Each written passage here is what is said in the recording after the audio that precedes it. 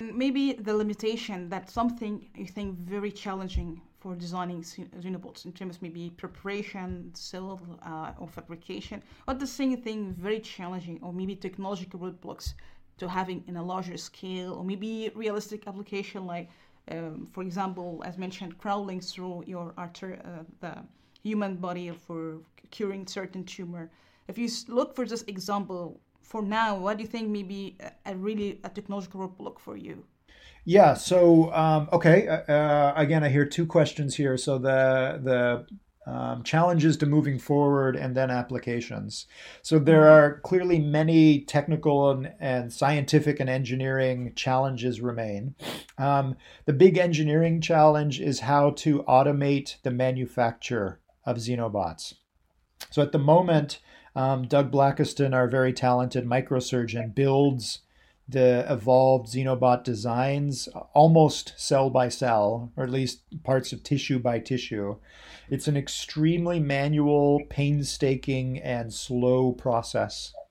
So we're looking at a number of, bioprinting and other types of biological manufacture or synthesis technologies where we could connect the evolutionary algorithm to those bioprinters. And what's evolved in simulation could then be automatically manufactured. This is an idea that goes back to Hod Lipson, who originally proposed connecting 3D printers to evolutionary algorithms so that you could automatically print evolved solutions.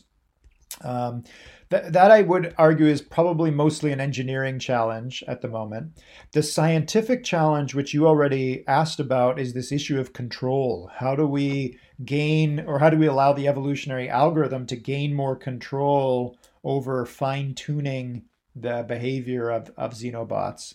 That's a scientific challenge because, again, we need to learn much more about how cells communicate with one another and how we can exploit that communication or direct that communication by putting together tissues in new ways. So basically, what it seems like at the moment is the best way to program a xenobot is by rearranging its body. And this is a very non-intuitive approach to programming or control for computer scientists or engineers.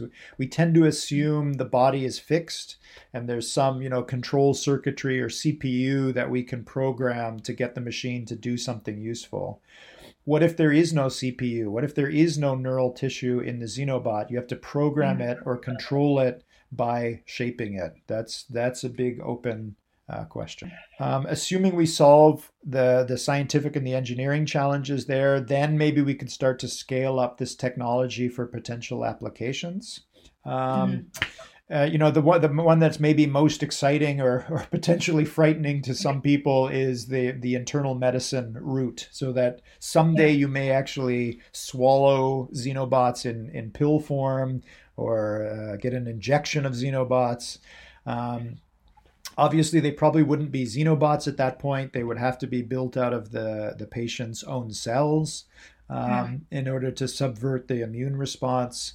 My colleague Mike Levin was mentioning that some of the early applications of that of that approach to xenobots would be like knee surgery. So when people's knees wear out, the bone is worn down in unique patterns for each person. So there's no one size fits all solution. Could you inject xenobots into a human knee, and they could very gently abrade or scrape away human bone to allow to basically recover function in the knee? I think that would be, again, a very specific example, but something that's almost doable with what we have today.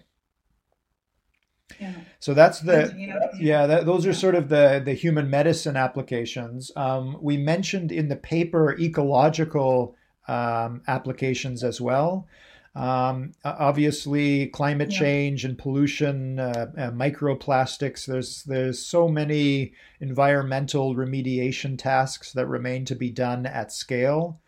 And for example, the garbage patch in the Pacific Ocean, most solutions involve some sort of robot trawler or big boat, but then you're bringing more metals and plastics into the patch itself. could we create very large swarms of xenobots that collect microplastics or collectively sift them out of waterways? That's not an application that we're going to see anytime soon. You could imagine there would need to be very careful regulation placed around a technology like that. Mm-hmm. When you're dealing with living machines, there is always the issue about whether this system could get out of control.